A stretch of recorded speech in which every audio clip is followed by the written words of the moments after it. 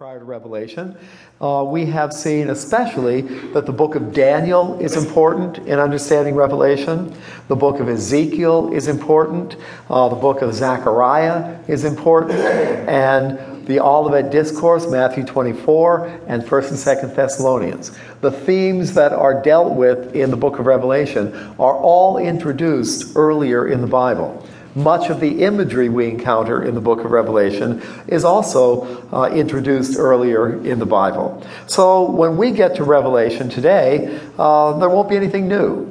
There'll be things a lot more vivid, perhaps in greater clarity, but there's nothing new in the book of Revelation. Everything has been introduced. The groundwork has been laid already. I noted on other occasions that in the book of Revelation we have 10 great biblical themes that all converge in the book of Revelation. And those